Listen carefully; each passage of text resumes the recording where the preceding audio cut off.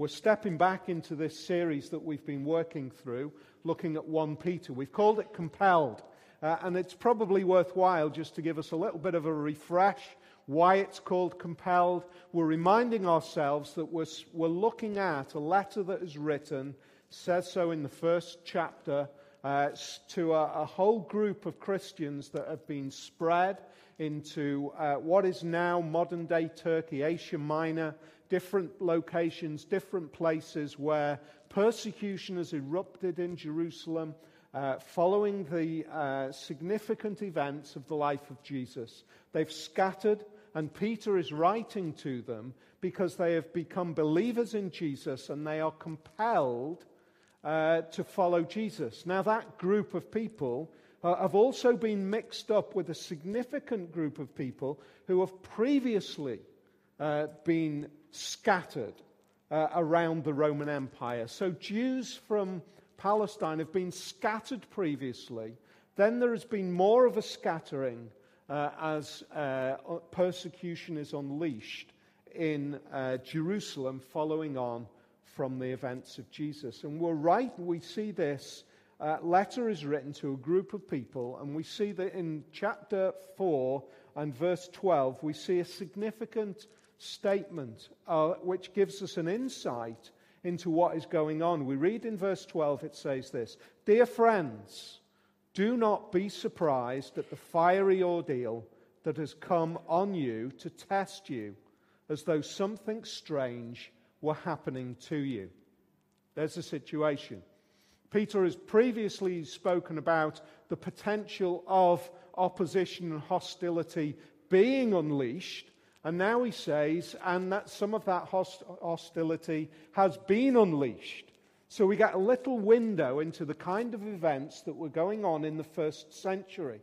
We have this faith in this, what was initially considered just a sect of Judaism, and therefore within the Roman Empire it was kind of accepted.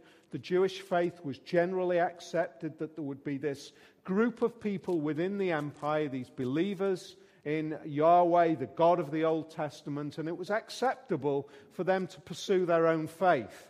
And initially the Christian faith was accepted as something which was part of that.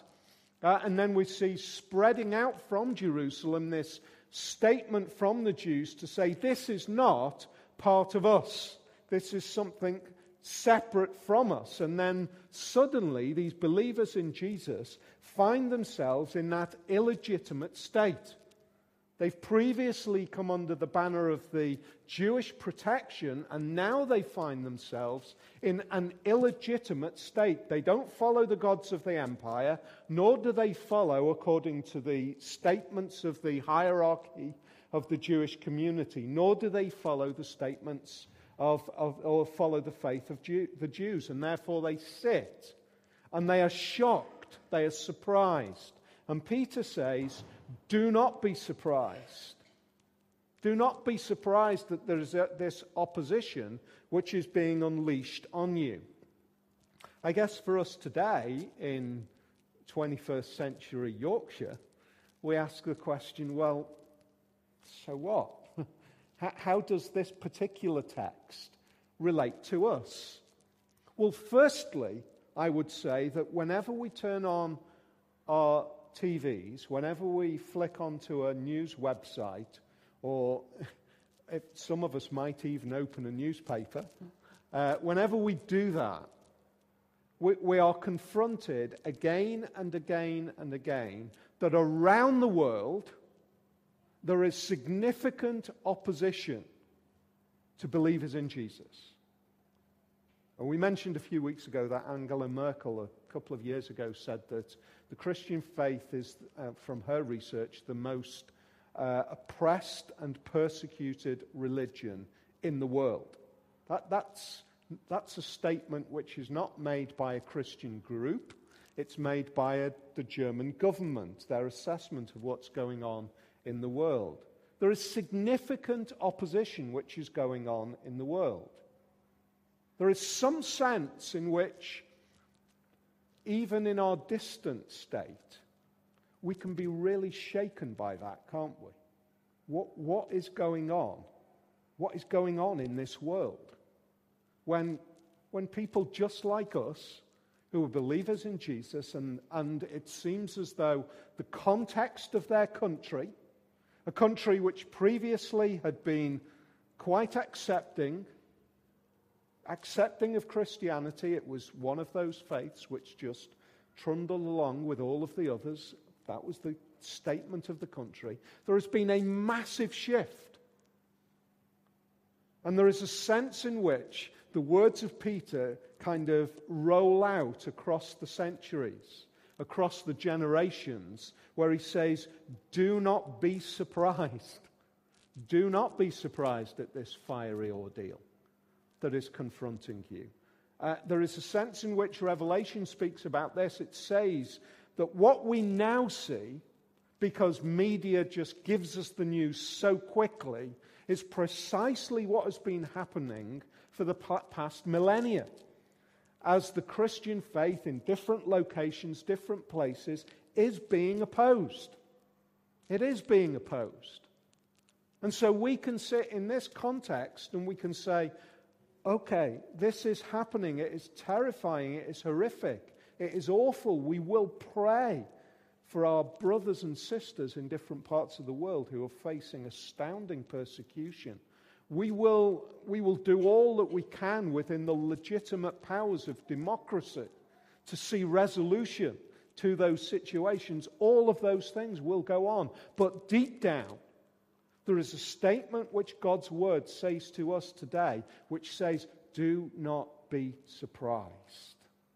Do not be surprised that this is being unleashed on followers of Jesus. One of the messages that Peter's letter just kind of resonates again and again is this connection to say, do you know, if Jesus was persecuted and oppressed, and if he was offensive, then don't be surprised if we are. Don't be surprised if the same opposition which Jesus faced just rolls out again and again and again. Now, I would say that the history of the Christian church, there are times when the behavior of what purports to be the Christian church has brought a response on itself, which is completely understandable. There has been an arrogance, there has been a political maneuvering, there has been struggles of power which have been persecution of others in the name of Jesus. And so let's separate out. All of that's gone on, and that is equally as horrific. But what we're talking about here is just the ordinary people and ordinary lives that are just turned upside down. I'm sure that many of us have been destabilized in our emotions, in our feelings, when we look at what's going on in the world today. The letter of Peter speaks today, God's word speaks today and says simply, do not be surprised. Don't be surprised that this is happening. I think one of the challenges that we have today, in a sense, and one of the reasons I want to suggest that actually we have more of an emotional anxiety and more of an emotional response, is the sheer speed and scale at which information is actually hitting us. It's hard for us to cope, isn't it? When we hear information which in years and centuries gone by would have taken days, weeks, and months to filter through. And now we're in a situation where it just hits us again and again and again and again. We're not created to be able to manage that kind of onslaught of information. So don't be surprised when it affects us the way we do. But be encouraged. There is a foundation here which God is saying to you and me today. Don't be surprised that that's the situation. Why should we not be surprised about this issue of suffering? Well, Peter says, and I want to look at this in three ways. Firstly, understand that suffering is shared. Understand that we shouldn't confuse it. And then understand that we shouldn't misinterpret it. There's the 3 steps that we're going to take. The big step, the big stepping stone, the one that we're going to spend most time on this afternoon is the first one, just so that I'll give you the heads up there, so that when we get to the end of point 1 and you're thinking, how long is this going to go on? The next 2 are really quick. So the first one we're going to spend the most time on. First, understand that suffering in one sense is shared. It's what Peter says. He says in verse 13 and 14, "But rejoice inasmuch as you participate in the sufferings of Christ, so that you may be overjoyed when his glory is revealed. If you are insulted because of the name of Christ, you are blessed, for the Spirit of glory and of God rests on you." Those 2 verses are just packed with statements which are so uncomfortable for us today. Rejoice when suffering comes. Rejoice inasmuch as you participate in the suffering of Christ. So here we are, this situation, this experience, this event, which clearly is hostile to us. When that hits us, we're to rejoice. That doesn't sit well with us today, does it? We sit in a world which expects, which demands happiness, peace of life, and comfort. It's what we expect, and there is a sense in which that is absolutely right. There is a sense in which that's what we're made for. We're made for a world which is resolved, which is at peace. We're made to be emotionally satisfied. We're made to not be fearful. That's how we're made. God has made us like that. There's a sense in which our discomfort is a little indicator to say it shouldn't be like this. There is another way. And the other way is rooted in Jesus' suffering, Peter says. And he says there is a sense in which when suffering for the name of Jesus comes on us, there is a connection which is made with our experience and the suffering of Jesus. There is a sense in which it brings us together with him. We are sharing with him in that suffering. Well, how does that work out? How can we begin to start to journey down that? I think the fact that we feel discomfort, we feel fear, we feel sadness, we feel pain, is an indication that when this suffering comes on us, when it hits us, it tells us that it shouldn't be like this. And that is exactly the world that Jesus came into. Remember that we are reminded that he left a place which was filled with his own sense of peace, with his own sense of glory, with his own sense of satisfaction. He left a place of resolution, and he left that and he immersed himself in our world. He immersed himself in a world which was filled with precisely those experiences of pain, those experiences of difficulty, those experiences of hardship.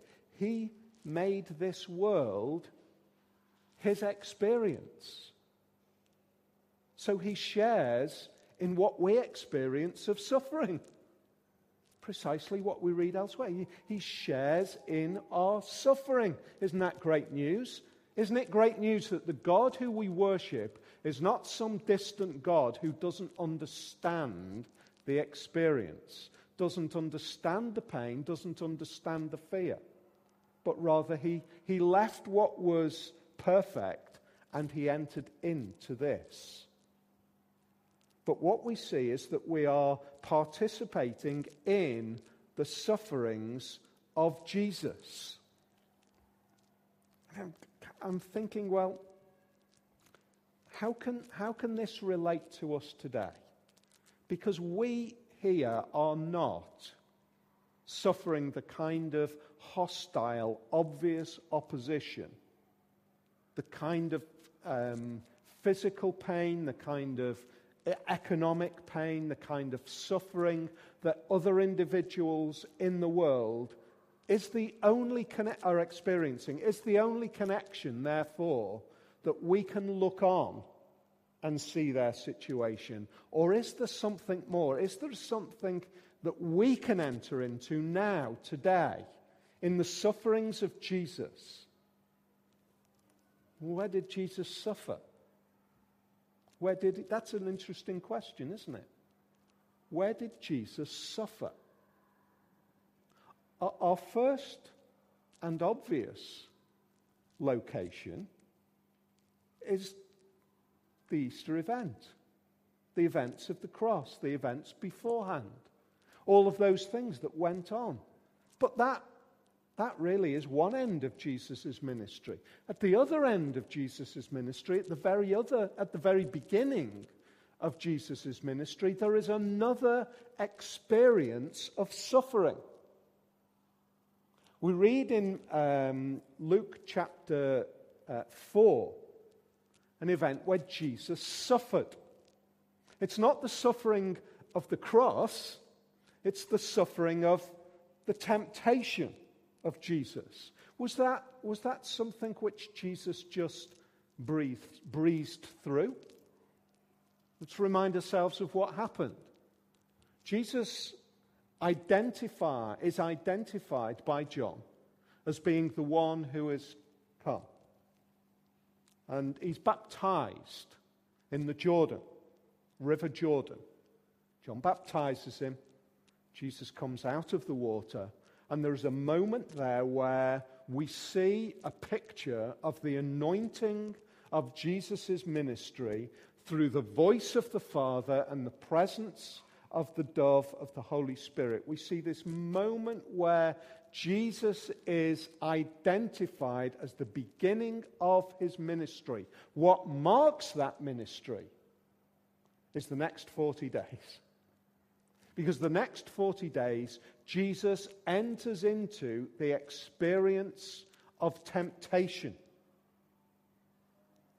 And the temptation that he experiences, I would suggest, gives us today far more of an opportunity to look at the whole of the life of Jesus, not restrict our thinking of his suffering as only being his final death, but look at the whole of his life and see how he experienced what we experience.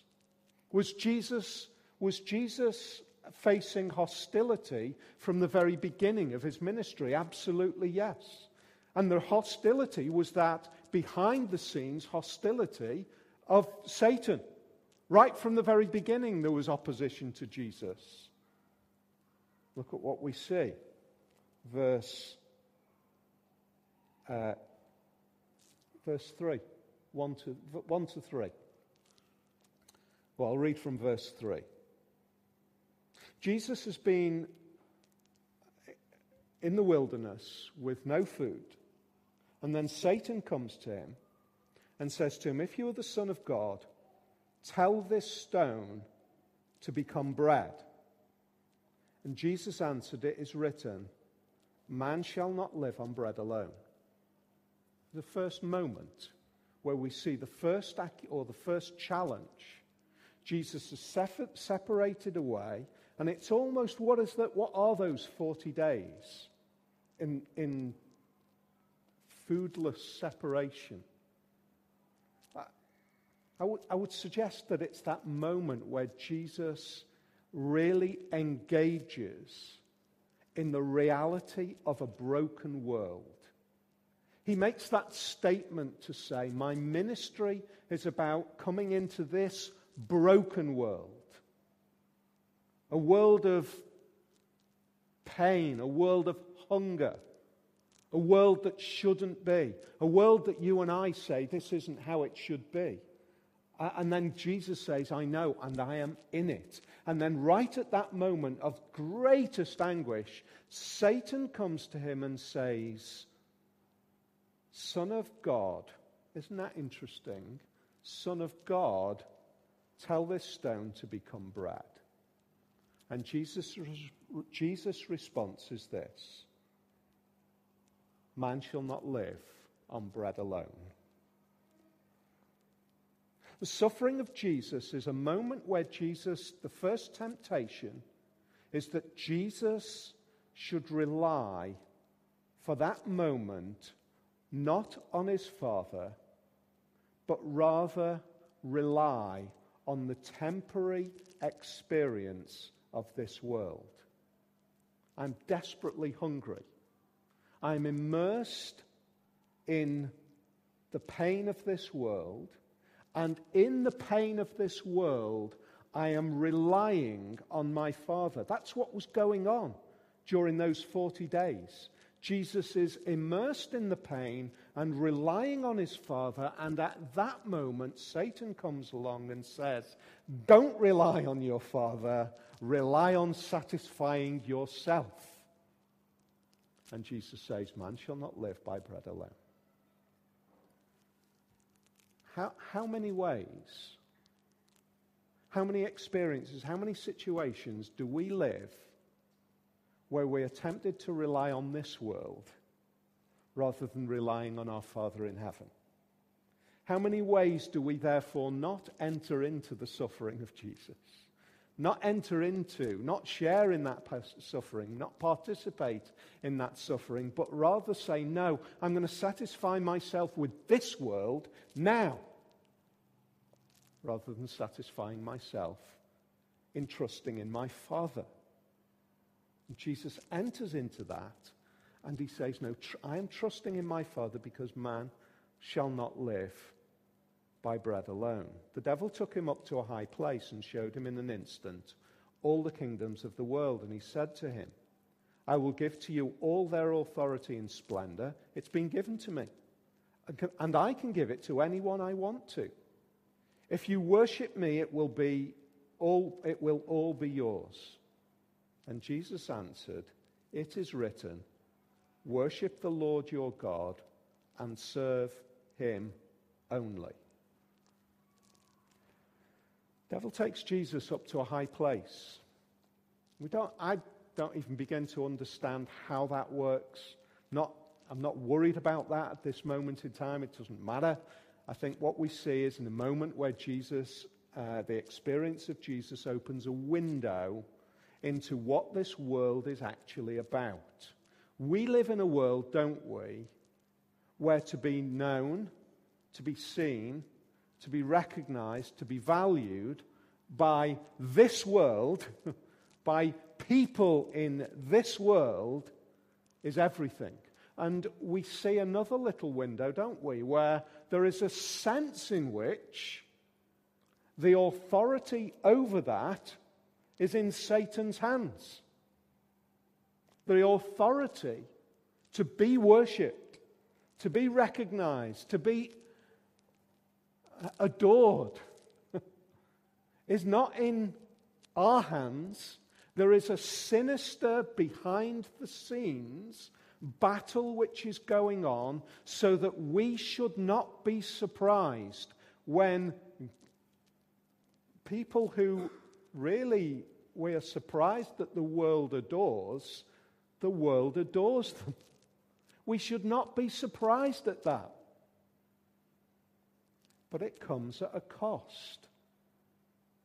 It comes without even realizing it for many.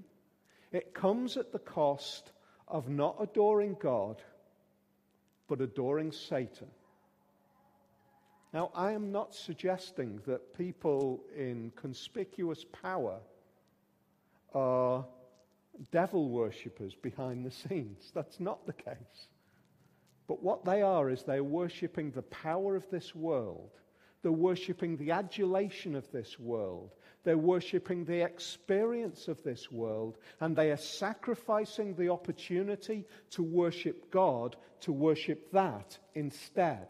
And it is going to cost. And how often do we fall into the same trap of feeling as though the adulation of this world, The worship of this world and the idea of being worshipped in this world is what everything relies on. It's a devastating experience. Younger guys, I want to encourage you to think about this. Think living in a world which is just shaped completely, just dominated completely by being adored by this world, has a trickle-down, rub-off effect. It makes all of us, in some little way, want to be recognized and adored and seen to be like those who are also adored. That's the world that we live in. It's a world which has sacrificed the worship of God for the worship of people, for the worship of status, for the worship of power. And this verse says, stop. Whose hand is that in? Jesus doesn't say, that isn't yours to give. He doesn't contradict Satan by saying, you haven't got that kind of power. He acknowledges, yes, you do have exactly that kind of power, but the problem with that is it's a temporary worship. It's a worship which one day will be judged, because the true worship is the worship of God. And therefore be really careful what you are identifying as your focus of worship, what you are loving, what you are adoring, what you are... And you know, let's not become like modern-day hermits and pretend that we can hide ourselves away in our ascetic cave and pretend that we can be separated from this world. What we are saying is, guys, be wise. Because to be compelled in worshipping Jesus at some point is going to cost, because it means I am worshipping Jesus instead of worshipping this world. And as soon as I stop worshipping this world and worshipping Jesus instead, I will look and seem offensive to people in this world. And Jesus says, when that happens, be encouraged. Be encouraged. Don't fear that. The devil led him to Jerusalem and had him stand on the highest point of the temple. If you're the Son of God, he said, throw yourself down from here, for it is written, he will command his angels concerning you to guard you carefully. They will lift up their hands so that you will not strike your foot against a stone. Jesus answered, it is said, do not put the Lord your God to the test. I was watching a really interesting video. There's a series of videos, the I Am Second series of videos. Really interesting. Famous people, famous musicians, famous sports people who are believers in Jesus, who are saying, essentially, in my life, I am second, Jesus is first. Really interesting little set of videos. One of them is a UFC fighter who... He basically said at a title belt fight, he said beforehand, God, give me this title, give me this win, and I'll follow you for the rest of my days. And he won. And he didn't follow God for the rest of his days. And it took him a whole series of difficult steps and painful steps and awkward and awful situations for him to finally realize, I was testing God back there. I was placing effectively, wasn't I? I was emotionally saying, right, if you prove yourself to be who you are, then I will deign to worship you. In other words, if you conform to my standard, my identification of what it means for you to be God, then I'll worship you. And Jesus says, don't put your God to the test. Don't do that. How often do we do that? And how relevant the danger of that is when we come to this particular text in Peter, where we see that we are faced with potential real hostility. We say, well, God, if you'll just do this, then you can prove yourself to be worth following. The outcome might be pain. The outcome might be difficulty. The outcome might be hardship. And that is not a measure. The difficulty and the hardship is not a measure of whether God is God and whether God loves you. It's one of the things that this whole little section in Peter wants to encourage us to see. When the bad times come, it's not because God is against you. Very often, actually, when the bad times come, it's because God is for you. Look at what we go on to say. It says, don't confuse it, firstly. 1 Peter chapter 4 and verse 15 and 16. If you suffer, it should not be as a murderer or a thief or any other kind of criminal or even as a peddler. However, if you suffer as a Christian, do not be ashamed, but praise God that you bear that name. There's a little warning. A little warning to say, don't suggest that any kind of opposition, globally speaking, just because I'm a believer in Jesus, is because of that. Don't misbehave and then say it's because I'm a believer in Jesus. Don't from a murderer to a meddler. There's times when we cause a hostility to come on us because absolutely we deserve hostility to come on us because we misbehave in certain ways and we get the justifiable wrath of society on us. Remember where this came. Remember where this was being located. This was a group of believers who were finding their way to raise their hands above the parapet and say, we believe that we should be free to worship Jesus. And it's going to cost us our lives, but that's what we believe to be fair and true and right in any world that we live in. That's where the Christian faith was rooted, where it cost. And therefore, make sure, Peter says, that your suffering is only ever because you are a believer in Jesus, not because you misbehave yourself. So don't confuse it. I told you that these next two stepping stones were quick. And the final one, don't misinterpret it.